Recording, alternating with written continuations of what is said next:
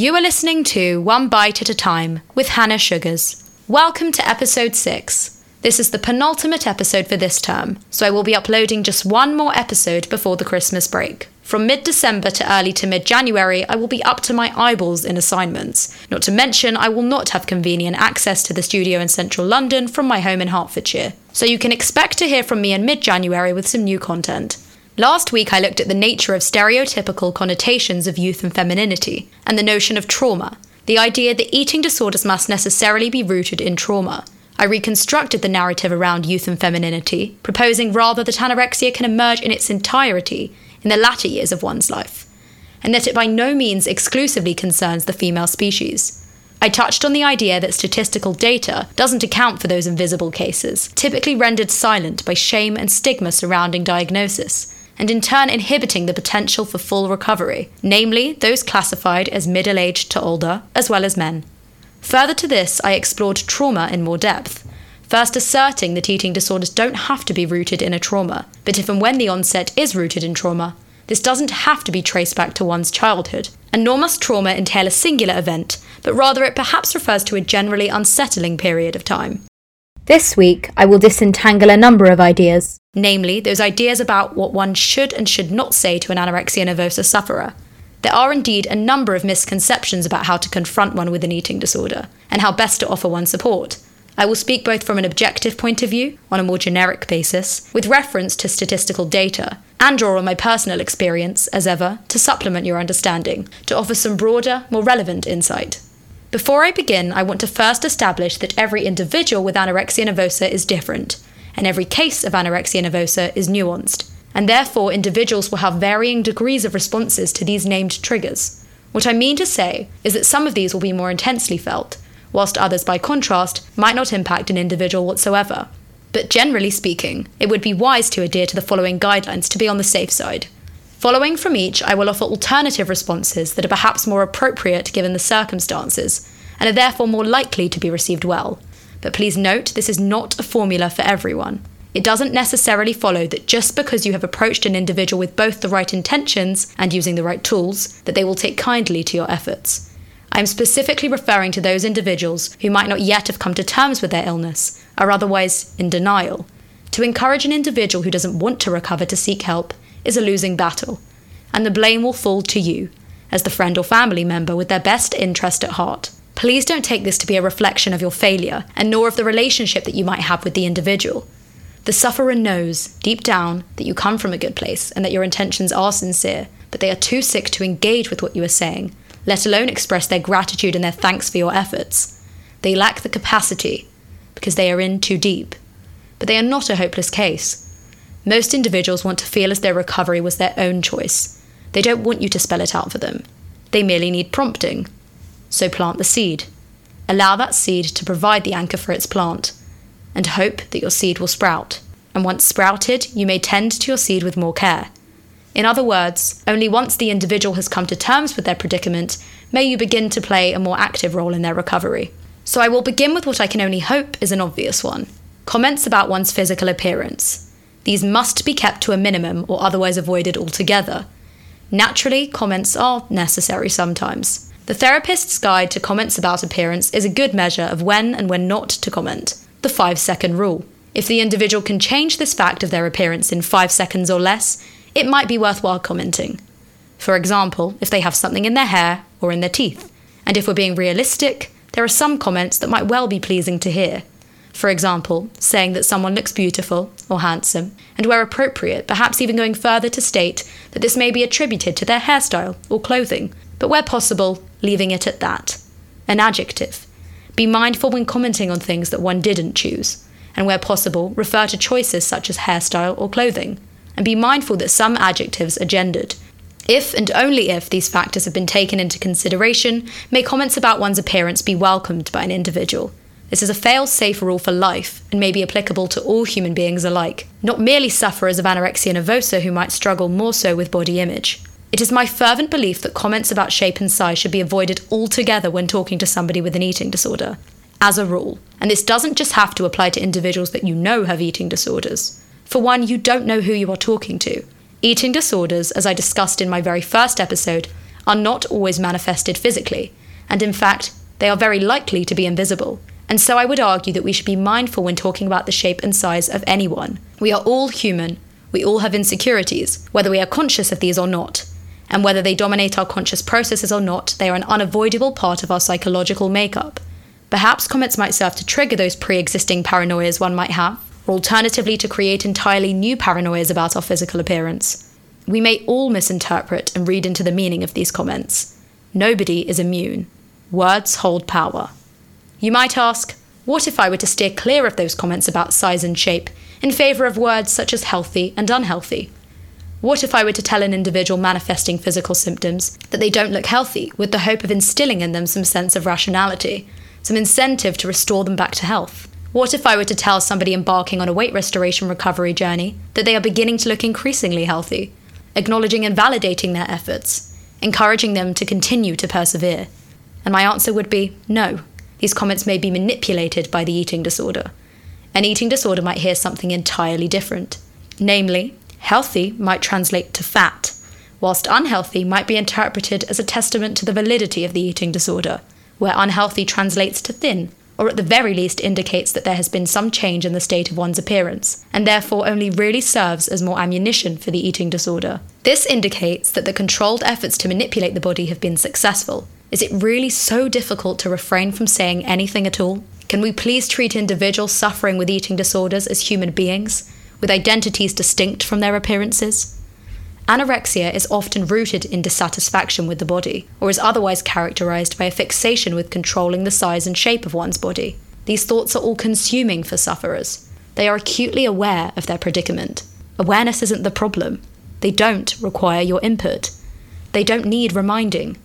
It isn't a question of awareness, but of fear. It is fear that is holding them back, not ignorance. Even if the eating disorder might masquerade it as ignorance, lack of progress indicates fear. If you insist on saying something, perhaps stick to emotive adjectives. Sad, happy.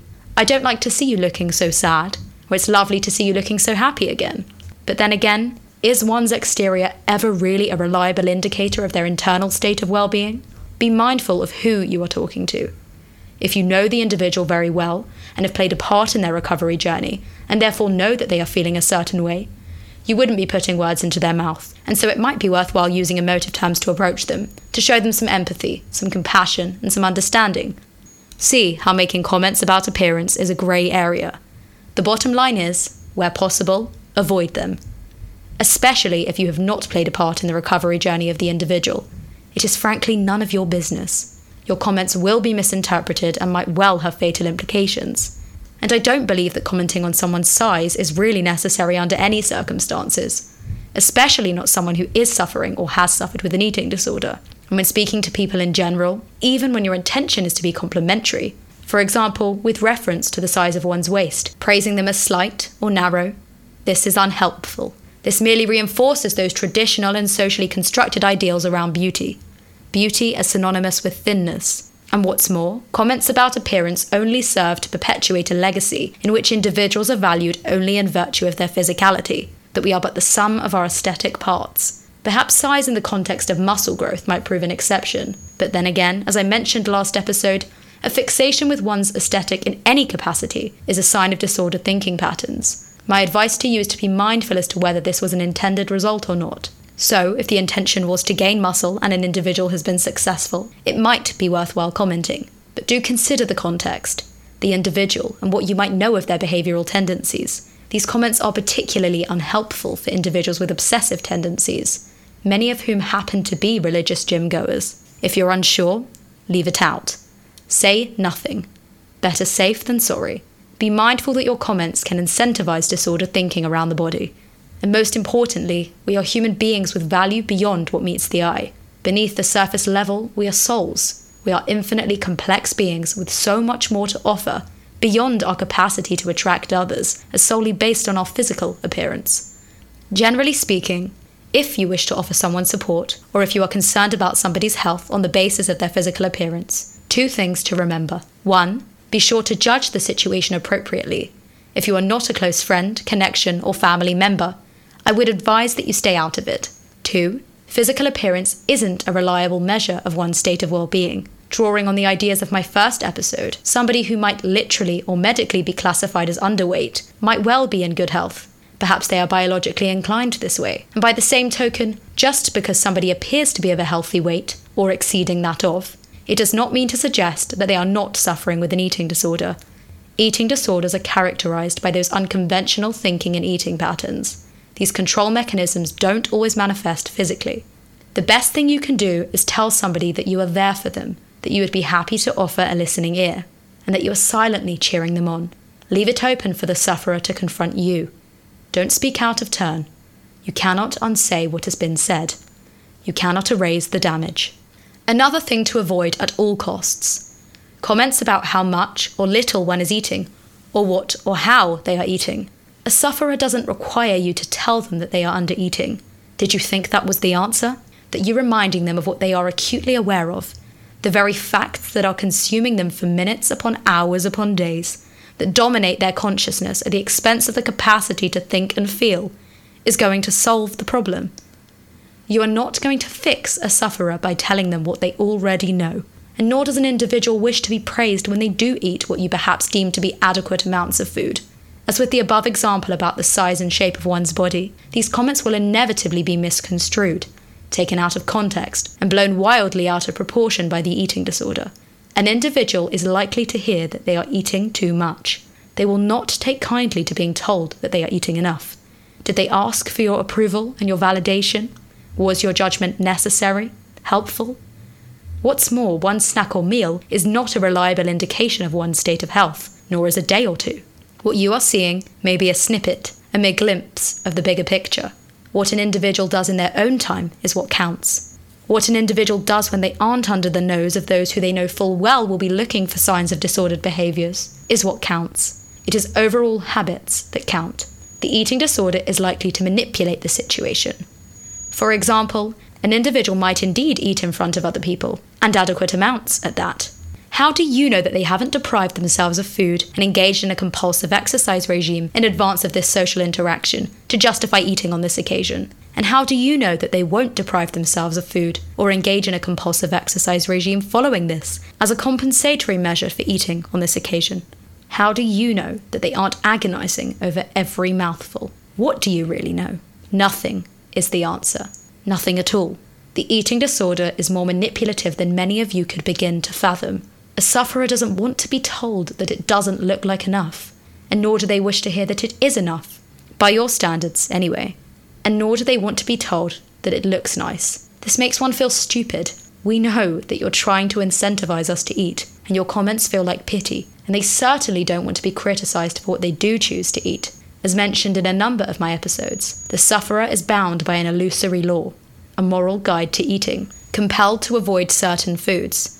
The restrictions imposed upon them by the eating disorder are such that they have a very limited range of foods to choose from. For one reason or another, we believe that we should not eat said foods. For a short while, I would only eat fresh fruit and vegetables, kidney beans, black beans and chickpeas, boiled eggs, tinned tuna, and corned meat slices. My plate was piled high with unlikely combinations of fibre and protein. Please let the individual eat what little they do permit themselves to eat. Leave this part to trained professionals. And as for how we are eating, if the manners of the individual slip, it is through sheer fear. If the pace slows or quickens considerably, this can likely be attributed to the crippling fear of either getting to the end of the meal or, by contrast, the desire to get it over and done with. In any case, eating is an anxiety-inducing experience. Eating becomes a chore, something to be endured. And comments whilst an individual is eating should be avoided at all costs. These may be sufficient to deter the individual from eating altogether.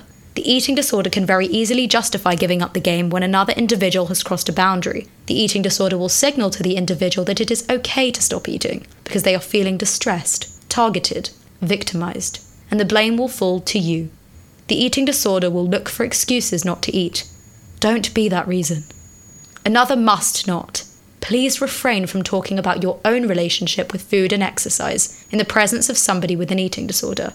Rather, do your utmost to remain neutral around foods, to normalize eating. Especially do not talk about food and exercise quantitatively. And hopefully this goes without saying, We certainly do not wish to know how many steps you've taken or how many calories you've consumed or burned. And they don't want you to overcompensate by exaggerating the niceness of food.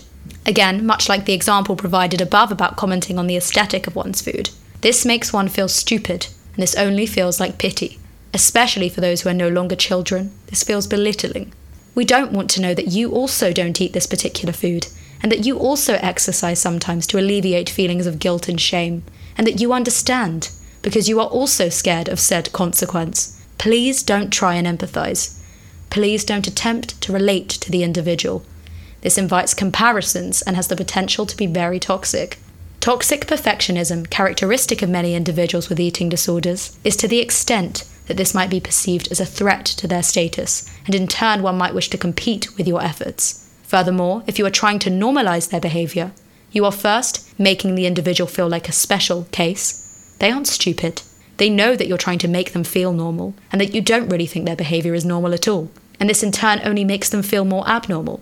And you are second, inadvertently justifying the behavior, saying, without actually saying, that it is okay to engage in these disordered behavioral patterns. And on the topic of normal, certainly don't compare their food and exercise habits to those of a normal person. This makes an individual feel peculiar, and this is isolating. Don't talk about your weight. We don't want to know how much you weigh. We don't want you to speak factually or neutrally about your weight, express dissatisfaction or otherwise. Again, this invites comparison. Generally speaking, numerical information is unwelcome. And don't dismiss the illness as a mere case of attention-seeking or a vanity project. This only serves to evidence your ignorance. Anorexia nervosa is a complex mental illness. Lastly, if this wasn't already implicit in everything I have discussed so far, refrain from asking invasive questions. Open the space for the individual to share their personal experiences. Let them come to you. Let them offer you the information. Don't pry. Don't probe. Gently remind them that you are waiting if and when they do decide that they would like some support. Remember, the individual has suffered or is suffering a trauma. Be sensitive to this. This episode has been a somewhat brief summary of the shoulds and should nots, the appropriate and helpful versus inappropriate and unhelpful, when supporting an individual with anorexia nervosa or eating disorders in general. I will reiterate, the appropriate response depends largely on the individual and their specific case. Everyone is different. This isn't a formula or a one-size-fits-all approach. This is a rough guide. And here the saying, if in doubt, leave it out, could not be more appropriate. Trust your gut. If there is a chance it could be triggering, save it. The eating disorder has a funny way of latching onto things and taking them out of context, using them to justify continual practice of toxic compulsions. A good intention or a compliment might have connotations. And even when they don't, when you might think there is no way that your comment can be misinterpreted, an eating disorder can and will translate this into something entirely distinct from its initial intended meaning. Be tactful. I hope this episode has been eye-opening and that you have learned something. And if you take nothing else from this episode, remember that an individual just wants to know that you are there and supporting them, even from afar, at a distance. Respect their space and their boundaries, whilst gently reminding them that you aren't going anywhere, so they are safe in the knowledge that their close family and friends are on standby for if and when they do decide to seek out help. And it isn't your tragedy. You can only pray that they do. This has been One Bite at a Time with Hannah Sugars. Thank you for coming on this journey with me.